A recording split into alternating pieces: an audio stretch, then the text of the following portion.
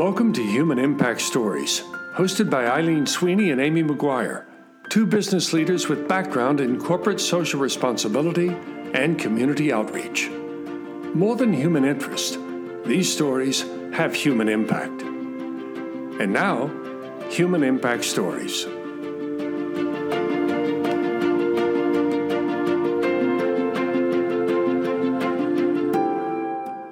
Hi, this is Eileen. We started this podcast because Amy and I actually had a level of frustration. We know great things are happening to make our community stronger, but those stories don't always get told, or they are undertold. So, each episode will highlight a person or an organization doing great things and having impact on the community in innovative and sustained ways. You'll hear from grassroots leaders, social responsibility experts, athletes, artists, and educators who will share their stories. And we believe everyone has a story. So thank you for joining us. And now on to today's episode.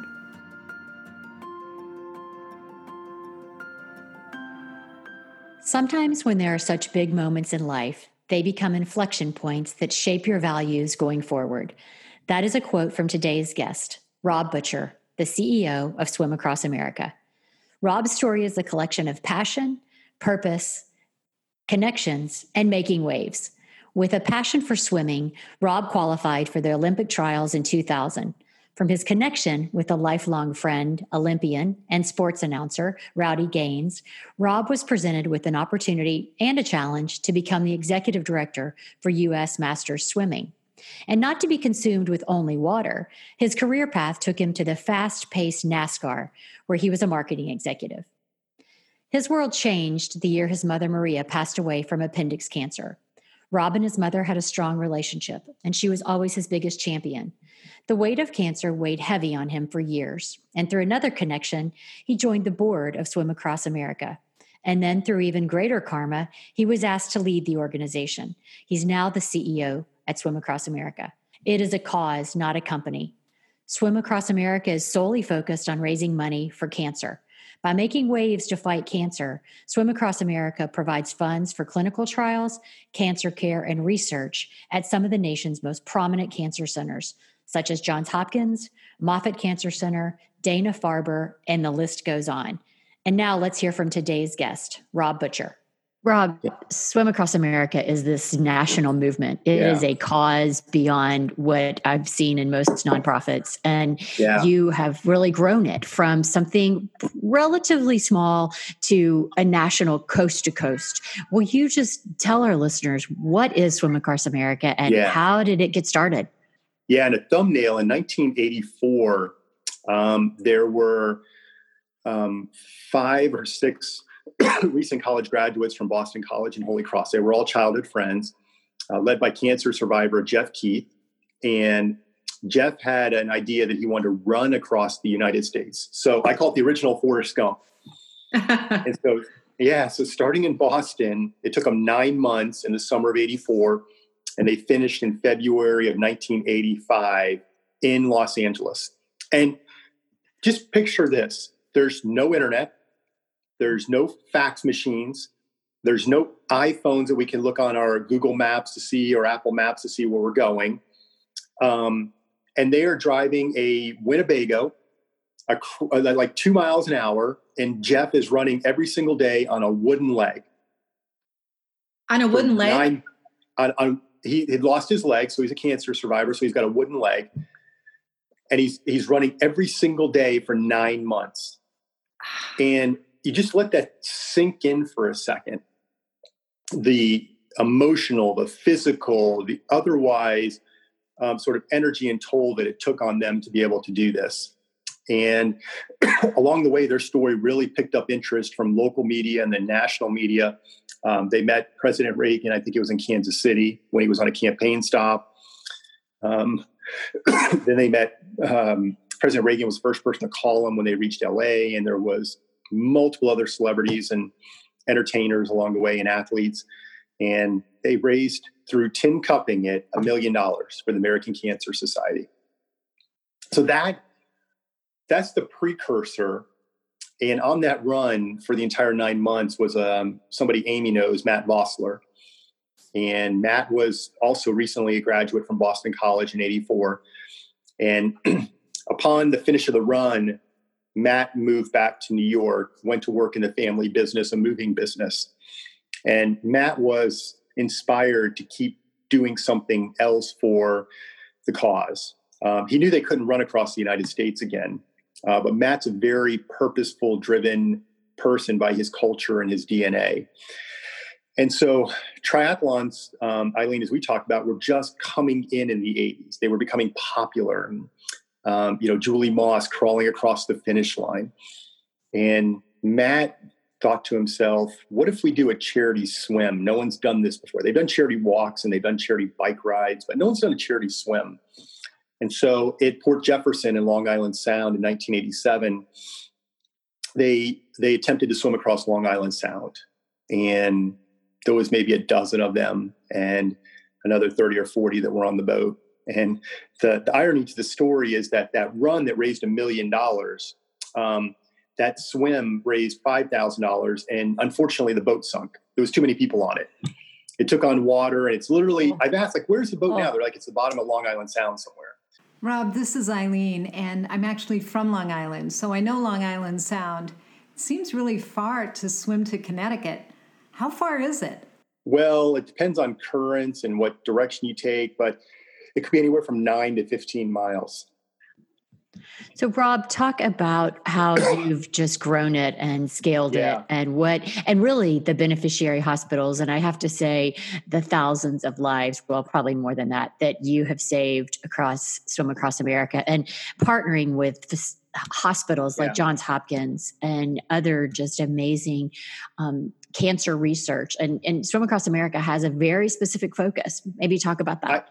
And I give credit to Matt for this, because in the 80s, when he wanted to raise more money, and through the 90s, this was all volunteer run at the time. Matt's view was, if you were diagnosed with cancer, your options on the menu were surgery, chemo, or radiation. Those were the three. And so Matt thought there has to be more options that can be created. And in order to have those options, we need to raise money for research.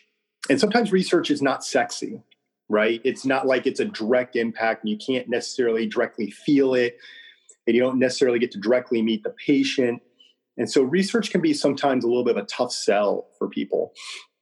But that was Matt's focus and his drive through the 80s and through the 90s. And we partnered with, we created a second swim in Boston. So we partnered with Dana-Farber, where we've been for over 30 years. Memorial Sloan Kettering, where we've been for over 30 years as well. And for the better part of the 90s, until Janelle took over, this was a Northeast regional nonprofit with a few charity swims up there. And we've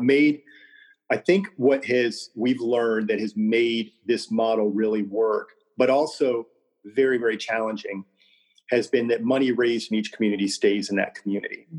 So unlike national nonprofit that raises money and everything goes to one quote unquote headquarters and then gets redistributed out, Swim Across America now with 21 charity swims, each swim has its own operating bank account. And so the money raised in Tampa stays in Tampa. The money raised in New York stays in New York, and Baltimore and Dallas and San Francisco and so forth.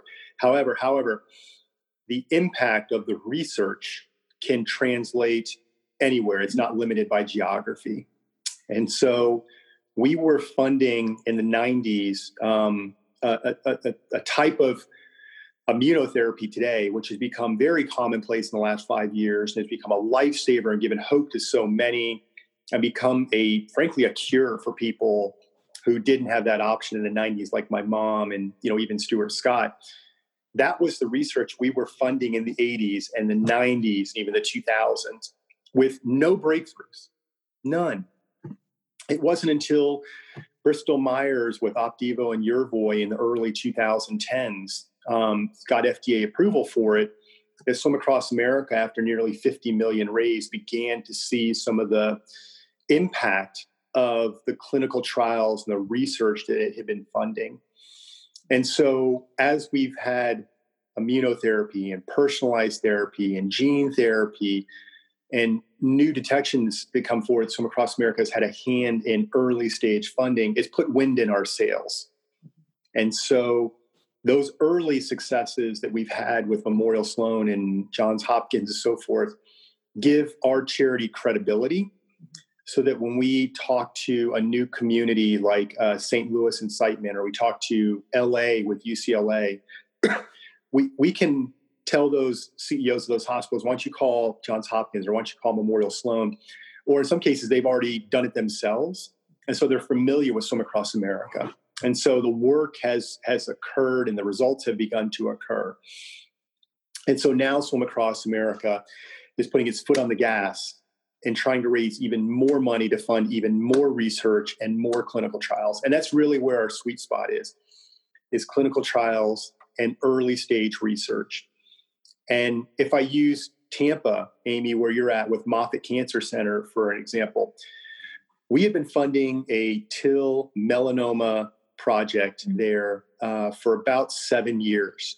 And we had funded, in round numbers, about $500,000 over that 7 years towards this project. And Amy and I have learned that, each clinical trial is about $60,000 or so a patient. So it had been about 8 or 9 patients that had gone through this TIL. It's a tumor infiltrating lymphocyte type of melanoma treatment. And, 8, 9 trials is enough, as we're now hearing with the virus and, Moderna coming out with like 10 patients and what's been the impact. It's enough of a proof of a story that either a commercial company or NIH or someone with larger funding can come in and say, look, you guys have done $500,000. We're now going to put in $5 million, and we're going to speed up the clinical trial pace of what's going on here.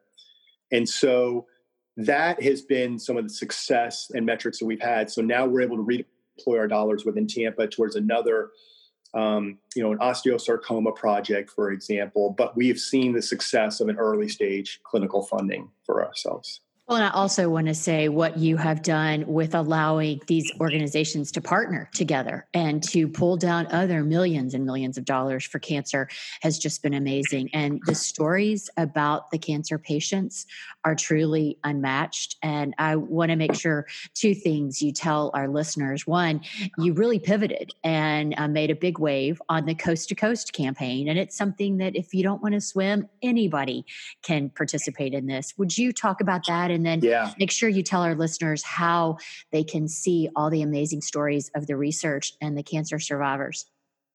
Yeah, the last few years, Amy, as you've been involved with our charity, you've noticed more and more people have come to us and said, look, I want to do something, but maybe swimming is not my thing. Even though you have swimming in your name, we have a great story. We have a nun in Chicago who bike rides like 2,000 miles every year, but she's like, I'm not a swimmer. But on this bike ride journey, she raises money for Swim Across America, Chicago. And so we've seen more of those success stories. So we've had examples where we've worked with the sort of non-traditional before. And the pandemic this year has caused us, like so many, to say we can't do in person. So our Coast to Coast campaign is a play off that 1984 run. And so rather than just do any activity and take you from Boston to LA, we decided, let's create a map and let's go from city to city to city where we have a Swim Across America charity swim, 21 in total.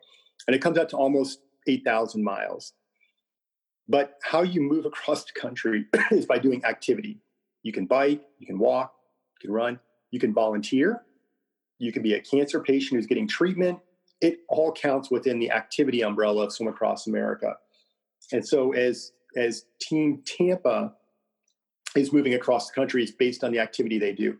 I know that your local committee down there has been making masks, for example. Well, that counts within the activity space and allows Team Tampa to move, for example, 100 miles on this map across the country. And so what this has done is it's opened us up to a new community of people who have maybe just donated before in the past. And a little bit on the numbers, we get about 15,000 plus or minus people each year that swim with us. It doesn't sound like a lot, but we try to keep each charity swim to somewhere around 500 people in the water. And that's all designed for safety and risk management. but it also creates a very charming experience, right? So in Tampa, when you have Bill Nelson, who's the CEO of Johns Hopkins Hospital, who flies from Baltimore down to Tampa in order to swim, all the participants can go through and talk to Bill, the CEO of the hospital, on that day up. And he's in the water and he's telling the stories about the survivors. So that's the kind of charm you get when you come to one of our Swim Across America charity swims. But those 15,000 people have another 150,000 people who support them and donate to them. You know, Amy decides I'm going to swim and 10 people will donate $25 each to support Amy's swim. That's the community now that has said, I've supported Swim Across America for a lot of years.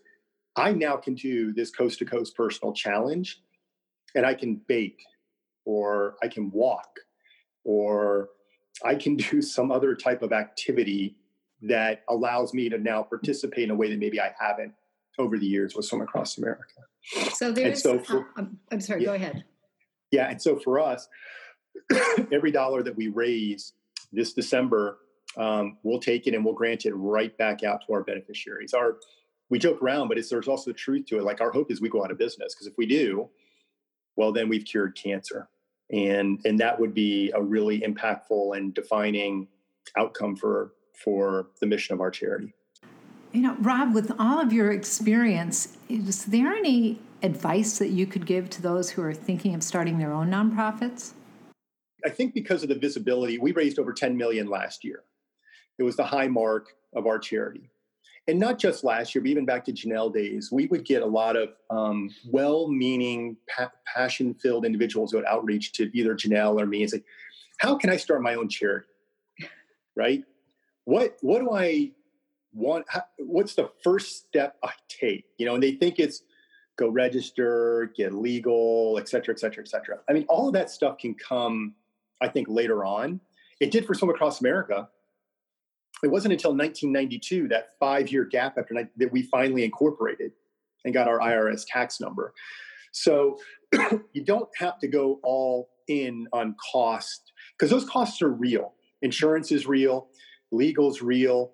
Filing and getting your audit is real. I mean, you're not going to get out of under at least probably $200,000 minimum, not including any staff costs or otherwise, but just in sort of hard costs every year to run a charity of any sort of size is more than $1 million if you're going to take all those steps.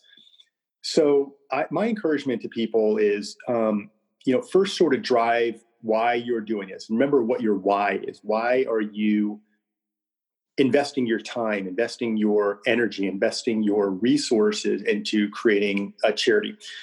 And then if you can get other people to believe with you, and especially if you can get a diversity of people that believe, and I don't mean diversity in terms of just ethnicity, but I also mean sort of skill set, personality, temperament that they might bring, and you can create sort of a well-rounded think tank with you who will also invest their time and energy. And that's the hallmark of what Matt did and Hugh Curran and others back in the 1980s to get this charity going. I mean, it wasn't until I think 2004, from 1987, 2004, where this whole thing was run by volunteers, all of it. And it was finally because in 2003, 2004, Swim Across America was raising more than $1 million a year, and it was beyond four charity swims, that it realized we as volunteers can't do this anymore exclusively as volunteers. We need someone every day who wakes up and thinks about this business, and that was Janelle. Mm-hmm. And so now Swim Across America operates as a true business with true tax returns and true audit and et cetera, et cetera. All the things you would expect out of a business. We just do it under a 501c3 status. Rob, you've given us so many great words today, including your take on the word waves. I've got a question for you. Do you have a favorite word? I don't know if it's one word so much as I look back, and as I was sharing in the early part of this story here, I swung for the fences when I left NASCAR to go do something in a private equity world. And it wasn't driven by cause, wasn't driven by impact. It was driven by frankly, a time in my life where I thought I could take a risk and be very, very selfish and, see if I could, maybe become a millionaire by the time I was 40. And it didn't happen, not even close. And so I think today, now as I've evolved and gone through experiences, if I were to use a word, it would probably be purpose. And what's my purpose? Great story. When all those old soccer practices I was talking about earlier, my mom would drive me to, she had a Volkswagen Rabbit. It was a 4-door tan. It was me and my 2 brothers, and she would drive us, and we'd be wearing our shin guards and get dressed in the car, eat McDonald's on the way. And this was in the 80s, and my mom would be blaring at the top of, like, as loud as it could go without it getting crackly on the radio system, whether it was Madonna, Michael Jackson, whatever. And my mom would just be dancing in the car, just singing and just basically having joy, And I just think my mom felt my purpose in life was to try and raise Rob, John, Mike to the point where they could have purpose in their life. And my wife, Allie, was the one who really leaned on me and said, you need to leave Master Swimming and go do swim across. This is going to be purpose for you. Your mom's on your shoulder. I'm sort of speaking through her, telling you that this is something you should go do. And so I just think purpose is a really a description, a word that is hopefully still defining my life. And now, as I have young boys and we're trying to set examples for all of our kids growing up, I want them to see a life of purpose as well. Eileen and I want to thank Rob for sharing his story today. For more powerful stories of making waves to fight cancer, go to www.swimacrossamerica.org. And for our listeners who know of other inspirational stories that need to be told, message us at info@humankindpartnership.com. That is info@humankindpartnership.com. And thank you for joining us today, and we look forward to hearing from you. Stay well.